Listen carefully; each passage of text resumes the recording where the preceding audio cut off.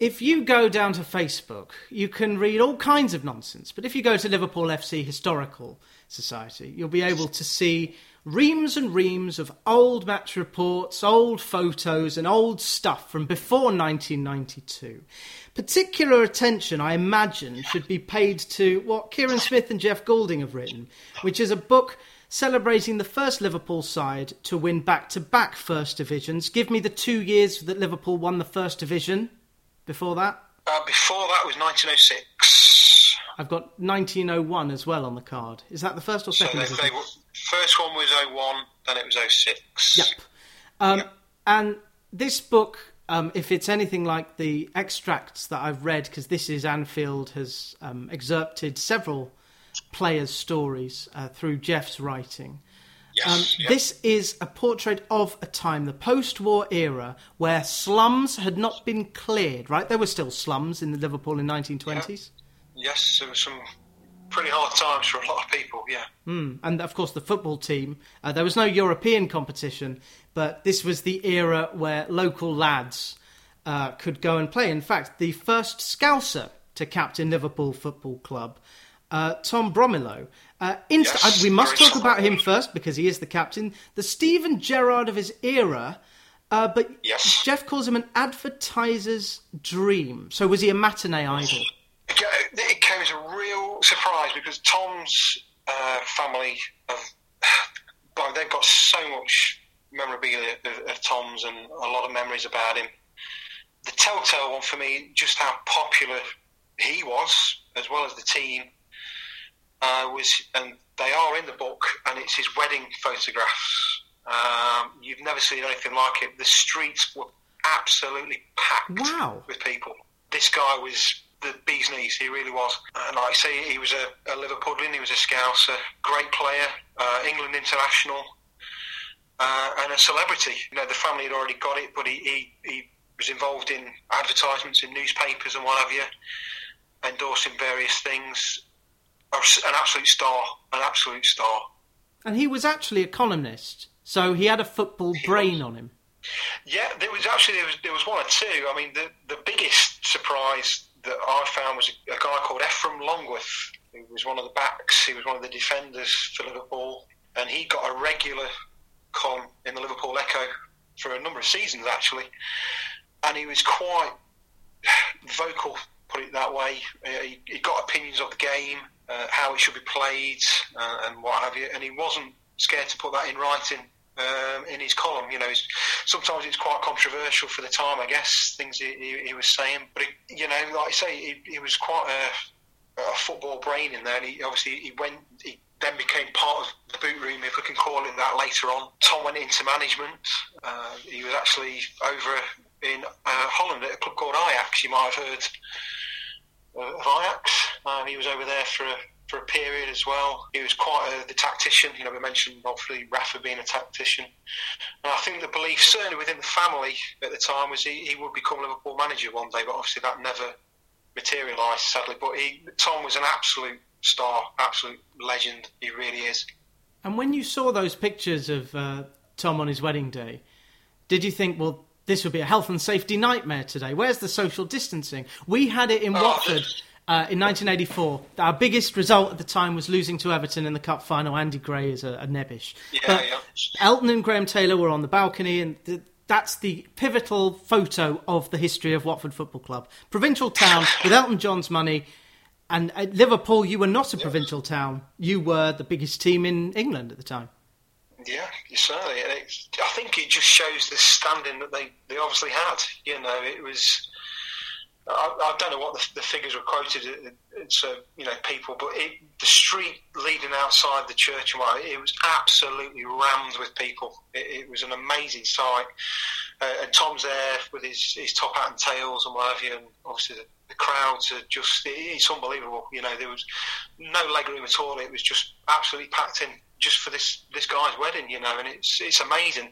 You don't think that it really happened back then, but like I say, they were big stars. They really were big stars. Because they were watched by so many people. What was the capacity for Anfield all standing? I think Anfield, it had, again in the early 20s, there was obviously it obviously comes down to money as well. You know, the board of directors, they were recognising that football was becoming very popular.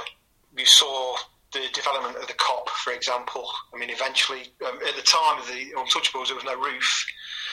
That came later, 1928. They eventually put the roof on there, but they did a lot of changes. The famed boys' pen was introduced in the early 20s as well. Obviously, they were keen to get people through the gates, and there were even plans for a triple-tier Anfield Road end, believe it or not. Obviously, that never materialised, but I mean, the Kop held well over 20,000 on its own at the time. So, and of course, that area, and we'll talk about Walter Wadsworth now, in fact. He lived apparently 500 yards from the Cunard shipping headquarters where the Titanic was registered, although you could get a ship over from Ireland to Liverpool. So I imagine it was a hive of industry, so people could, if they wanted to have built stuff of that size. Yeah, and Walter, you know, like I say, he was born in that area.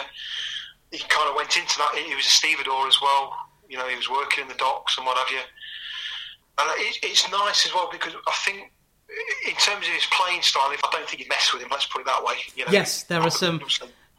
Do we know the name of the fan that he punched in 1923? Sadly, not. But I'll be intrigued to find out who that was.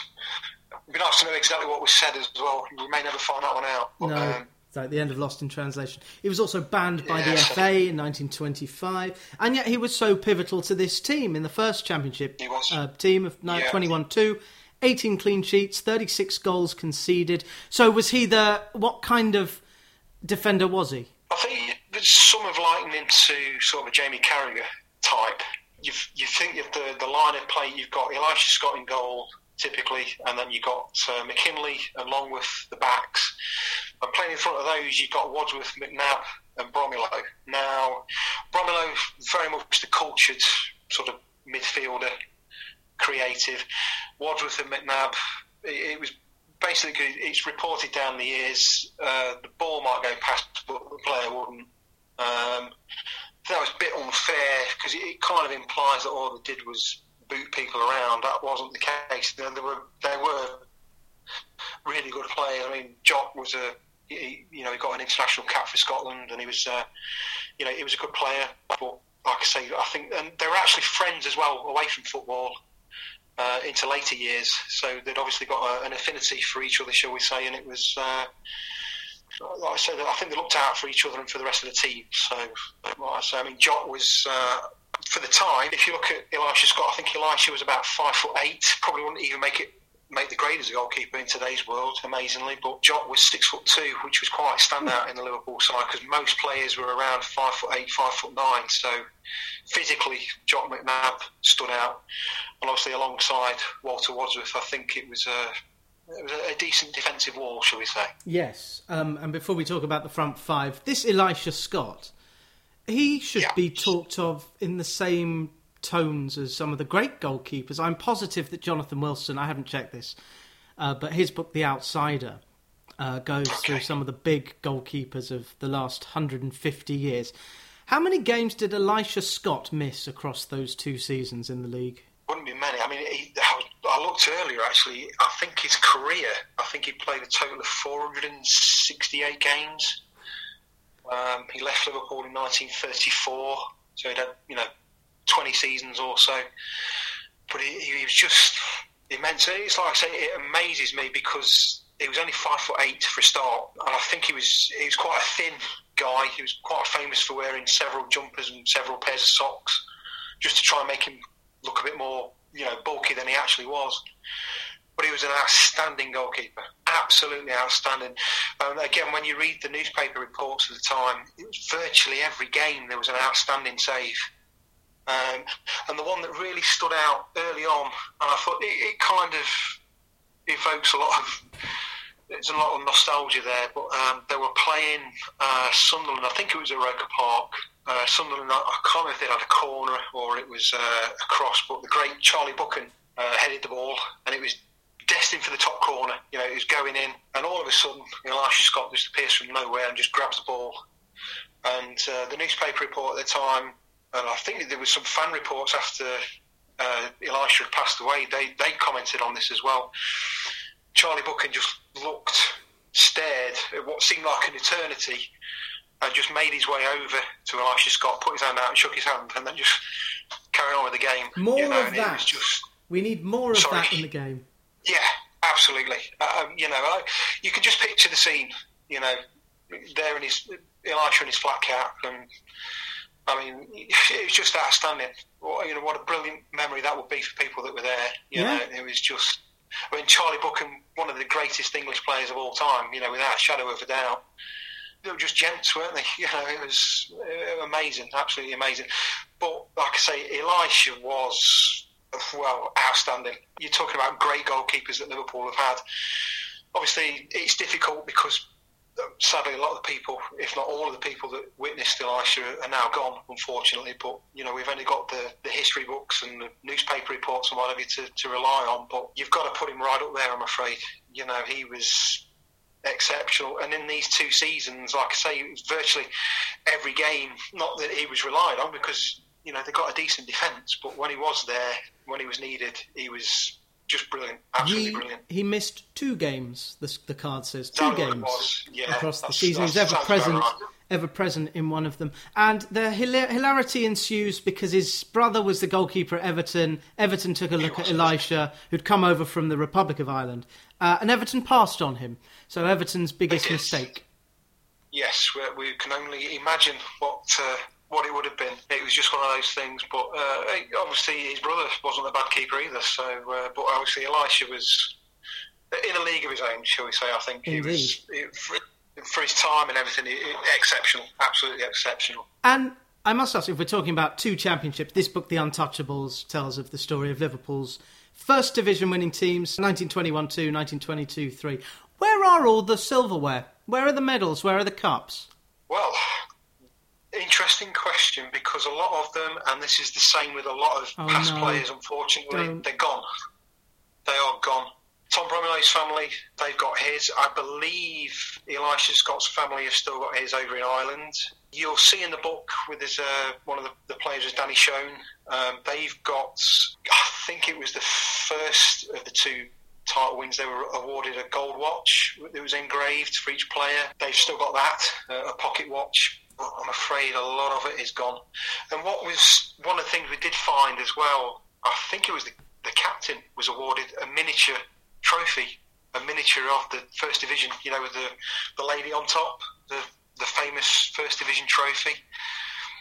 No idea where that's gone. Absolutely no idea. It's just one of those things, and that's across the board. I've spoken to a lot of relatives, players from different clubs down the years, and they've got nothing at all, absolutely nothing. So we were quite lucky, actually, with what we have got for the book, that these, some of the relatives have actually kept these. I never expected to find anything, to be honest.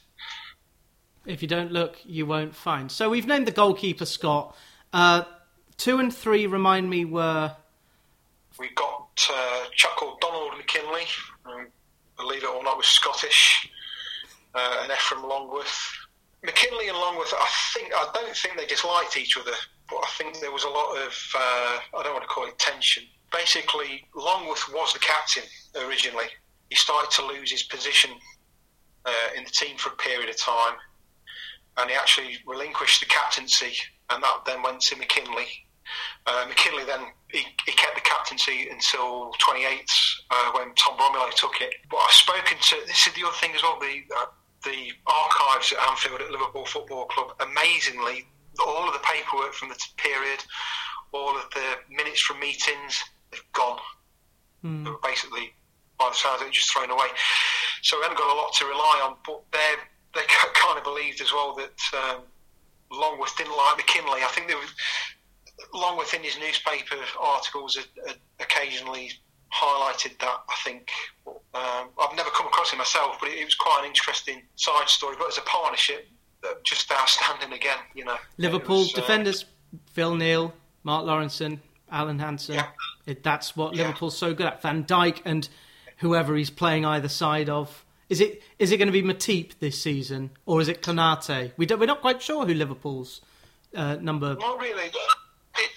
It's difficult at the minute because the start that they've made, it'd be difficult to drop anybody at the minute. I think I know Robertson's coming back, but whether he gets his place at fullback again, I don't know. It's a squad game, to be seen. Lots of games to play, whereas in this day, 46 appearances. So the 2 and the 3, McKinley and Longworth. 4, 5 and 6, Bromillow, Wadsworth. And McNabb. And John McNabb. Yeah. Which leaves a front 5 of 2 wingers and 2 inside forwards and a number 9. Forshaw, Hopkin, Lacey, Chambers, Lucas. Who goes where? Well, Chambers has been a nice surprise for me because this guy was just a phenomenal goal scorer. Absolutely brilliant. Again, England international. Didn't appreciate how good the guy was, to be honest. So he's your centre forward. You've got Forshaw alongside Dick Forshaw, played several games as well. Another great goal scorer. So you've got Lacey. Again, I kind of underappreciated just how great Lacey was, and he's still revered by many over in Ireland as well. He's quite a big name over there. Hopkin. Fred Hopkin came from Manchester United, believe it or not. Yeah, big signing. Cost a lot of money. Yeah, he did. He was quite a big name again at the time. So both Lacey and Hopkin were the wingers, if you like. You know, they're very creative. You know, you read the newspaper reports again. Obviously, it's not like Sky Television where you get the lowdown of how many yards they're running a game, how many miles they're doing a season, all this, that, and the other. But there was a lot of assists, we call it in the modern terms, from Hopkin, especially. You know, he's mentioned quite a lot. Like I said, the local lads, it was, we sort of told the story through the local lads in the book, and one of them was Danny Schoen. He was another forward as well. But Chambers has been the outstanding one for me in that forward line because I really didn't appreciate just how good he was. And again, he's another one of these guys that have fought in World War One, came through that, and he's just had an amazing career. Certainly at Anfield, you know, obviously winning the championships. Again, he had a number of England caps as well, and again, he was quite a big star, you know. And it's quite interesting, you know, the old cigarette cards. I've got a few of those from this era, and it's just like the wording on the back of the cards. Obviously, there was no television, so you couldn't watch these players. So these sort of things this is how people, certainly from outside Liverpool, got to know these players. The way they described them, they really were great players, you know. And it just amazes me that it's taken this long before we can really get them to be kind of household names again, if you like. You know? Well, that's how it used to be. I know that if you were based in London, I think David Winner talks about this. You'd go to Arsenal one week and Spurs the next, and if Stanley Matthews turned up, that was the event. That was the hot ticket. Yeah. Never mind the West End. Yeah, exactly. I wanted the 1920s era best known for Herbert Chapman, who was very naughty and then did some very great things. Does Herbert Chapman come up as the greatest foe of Liverpool in the 20s? I brought him into the book kind of later on, which you'll see, because we kind of looked, because if you take face value, Liverpool win the league, and then that's it. They just disappear quite literally overnight. And I'd looked into it quite a while ago as well. Tactically, the game was changing. And obviously, you mentioned Herbert Chapman, who certainly the WM formation came into that era. They made a change to the offside rule, which I can't remember exactly what the change was now. But I think it's 3-2 or 4-3. It's one fewer person between the goal, which made more goals. Right. Yeah, so Herbert Chapman tried to counter that by developing this new formation. But apparently there's evidence that, so I think Sunderland were working on that before Herbert Chapman. Herbert Chapman certainly took it to another level and made it, you know, what it became. And then it's kind of interesting because Herbert Chapman was at Huddersfield, obviously before the Arsenal. Liverpool win the league in 22-23. And then, like I say, they fall off the radar a little bit. But then Huddersfield won it the next 3 seasons on the trot. So it would be hard to say that Herbert Chapman obviously wasn't behind that, because obviously he was. And he was quite an inventive manager, controversial at times, possibly. But like I say, he developed Huddersfield and then obviously went on to Arsenal and did his thing there as well. Obviously, unfortunately, his life was cut quite short, wasn't it? But his impact on the game, just immense, really. And his life is told by Patrick Barkley, or Paddy, in a biography that came out a few years ago. Meanwhile, if you want anything to do with tactics, you know exactly where to go. It's Inverting the Pyramid, translated, if you include American English, into 20 languages. Do you hope that this book is translated into other languages? Because Liverpool are a global club. I think, was it David Goldblatt who talked about, or Henry Winter talked about people in Singapore getting up at stupendous o'clock to watch Liverpool? Yeah, they do. It's amazing. We've been in touch with the Norwegian. We've been in touch with several of the supporters clubs, but Norway, they've got tens of thousands of official members of the Liverpool Sports Club over there, and it's the same kind of story across the globe. It always amazes me as well because how it's picked up over in the States now, football, soccer, whereas they obviously like to term it, not so much these days, but again, they get up at ridiculous times. They've got various bars that the supporters club use across the States using it. There's been a lot of interest in the book over there as well. There's so many. Australia, just every corner of the globe, really. It's my understanding that it will be translated. Obviously, it's the first time I've ever really been involved in a book, so Jeff's probably better placed to answer that, but I'm under the impression that yes, it will be. Obviously, that can only be a good thing because it puts this story to the masses across the globe. A lot of people obviously coming into the game in the Premier League era will know absolutely nothing about this era at all, so I think it's important that as many Liverpool fans as possible get to know these players and realise just how important they are to the history of the club. You know, it's an interesting history. It wasn't always good for the individual players. You know, some of them fell on hard times after the game. Like I said, the World War One careers of some of them were very lucky to survive World War One. So it's a social story as much as football, really. So yeah, it'd be great to see global, you know, what people think of it. It's very clever because a century on, we've had Shankly. And what Klopp is doing is he's making the team the star. You can take out Robinson and Tsimikas comes in. You take out Salah, and I guess this season it's going to be Elliott or Jota who comes in, or Minamino if he's still about. But Jeff, your co-author, has written 6 books. There's the Red Odyssey trilogy, and I was trying to think of if this period has been written about before, and I guess Jeff wrote about it in Red Odyssey because he goes right the way back to the formation of the club. Yeah. It's nice that when we announced to the world, if you like, that we were doing this book last year, the amount of people that came forward and said, at last, you know, so people do know about it, but obviously they were really keen to know more. It's certainly something that's never been explored in depth. And like I say, there's a lot of mistruth, if we can put it that way, especially online. Obviously, with a lot of things, that's always the case. One of the big things for both of us, I think, was getting to grips with the manager at the time, was a chap called David Ashworth, who mysteriously, partway through the second season, they won the league, they were going great guns, and then he just up sticks and went to Oldham Athletic, which is where he'd been previously. Now, if you look online, there's various reasons for that, but we think we've nailed it. You know, it took several weeks of research. We've penned his life story. You know, I think we've answered it. So I'm hoping that's one mystery solved, because a lot of people said that's what we want to find out. Why would Dave Ashworth just get up and go? And it's quite interesting as well, which we talk about in the book. And like I say, this is more of a football thing. The role, or the roles that people had away from the team, and obviously the manager being one of those, how different it is to today's world. The manager of a football team in the 1920s, absolutely nothing like where we are now. Did he select the team? Did the manager select the team in those days? Well, basically, from what we understand, he had his trainers, which there was a chap called Bill Connell, who was very well respected. He was the head trainer, if you like. They got Charlie Wilson alongside him. Charlie Wilson was a former player. He'd won the league previously with Liverpool. And I think the picture we're getting, obviously they were doing the day-to-day stuff. They were seeing what players were. I guess Ashworth must have overlooked it. It was literally a case of writing down the players' names for the team.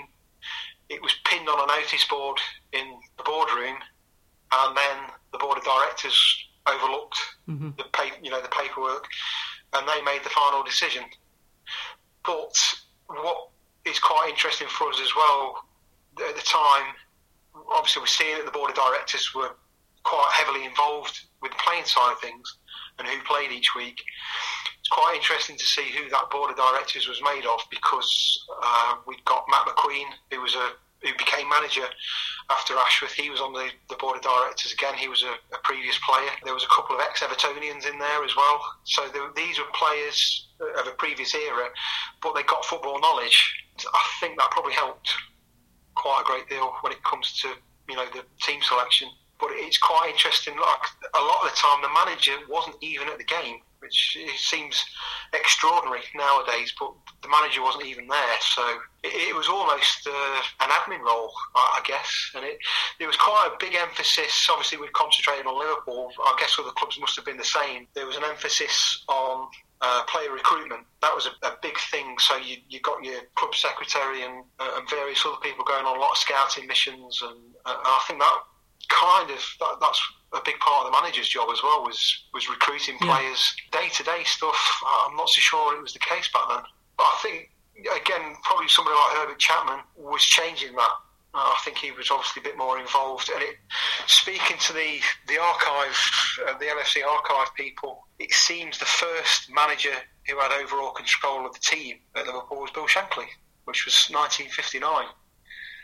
Which was about the same time that the England selectors gave power to Alf Ramsey in about 62, 63. Yes. So that was the era, and coincidentally, that was the era where the maximum wage had been repealed. Was it a fiver, the maximum wage in 1921? I think yes. I think that's what the league had set as a standard. That was kind of the limit. And the PFA had just come into being through Billy Meredith's activity. That's right. Yeah. Yeah, so things have changed. I'd say the 1920s, obviously for us as Liverpool fans, it was an interesting time with the league championship wins, but the game was developing quite fast, in terms of rule changes. And another interesting one as well, again at Liverpool, I think there was a move for all, certainly Division 1 teams, was to have, it was basically a youth team. It was a development team, and they were encouraged to bring in local lads, and they used to put adverts out in the newspapers to come and have a trial at Anfield, and a certain age group, sort of 16, 17-year-olds. There was that move as well. The role of manager, I think, was starting to develop. So it was an interesting time. And that time is documented in The Untouchables, Anfield's Band of Brothers, written by Kieran Smith with Jeff Goulding, and the book is available through Pitch Publications. I can see that there's a £5 off. I don't know if that will run into when the book is released, because we're talking a month before it's released, but you'll be doing a lot of press for this. Every Liverpool fan at least should know that this book is out, because it solves a mystery. It captures the era of one of the finest cities in the world before the Beatles were even born. That's how far back this goes. Yes. The only question I have to ask you, Kieran Smith, who runs LFC, Liverpool FC Historical Society on Facebook, and good luck getting to 10,000. What about the next book? Well, there's always an idea. We'll see. We'll see. Like I say, it's given me a bit of a taste, so you never know. Yeah, I know it takes so long, and this is... it does, yeah. This is an exhaustive work of history. I've also spoken to the guys, Bill and David, behind Football's Black Pioneers. There's a lot of trawling through newsprint, and I'm not going to get my fingers inky, because I will look at the National Archives, but I look forward to learning all about the Liverpool FA Youth Cup history. Yes. Jimmy Case in particular, I think, came through Liverpool. Because he went from kids to champions, but the era of the Untouchables has passed, and I like the fact that when you're reading, you're forming the story in your own mind. It's not like you're reading, I don't know, Troy Deeney's book. Patrice Evra's got a book out as this goes out. If he'll be doing some publicity behind it. What would you rather read? Patrice Evra's thoughts on football and stuff, or The Untouchables, Anfield's Band of Brothers, out now? Kieran Smith, thank you so much. Thank you very much for your time. Really appreciate it.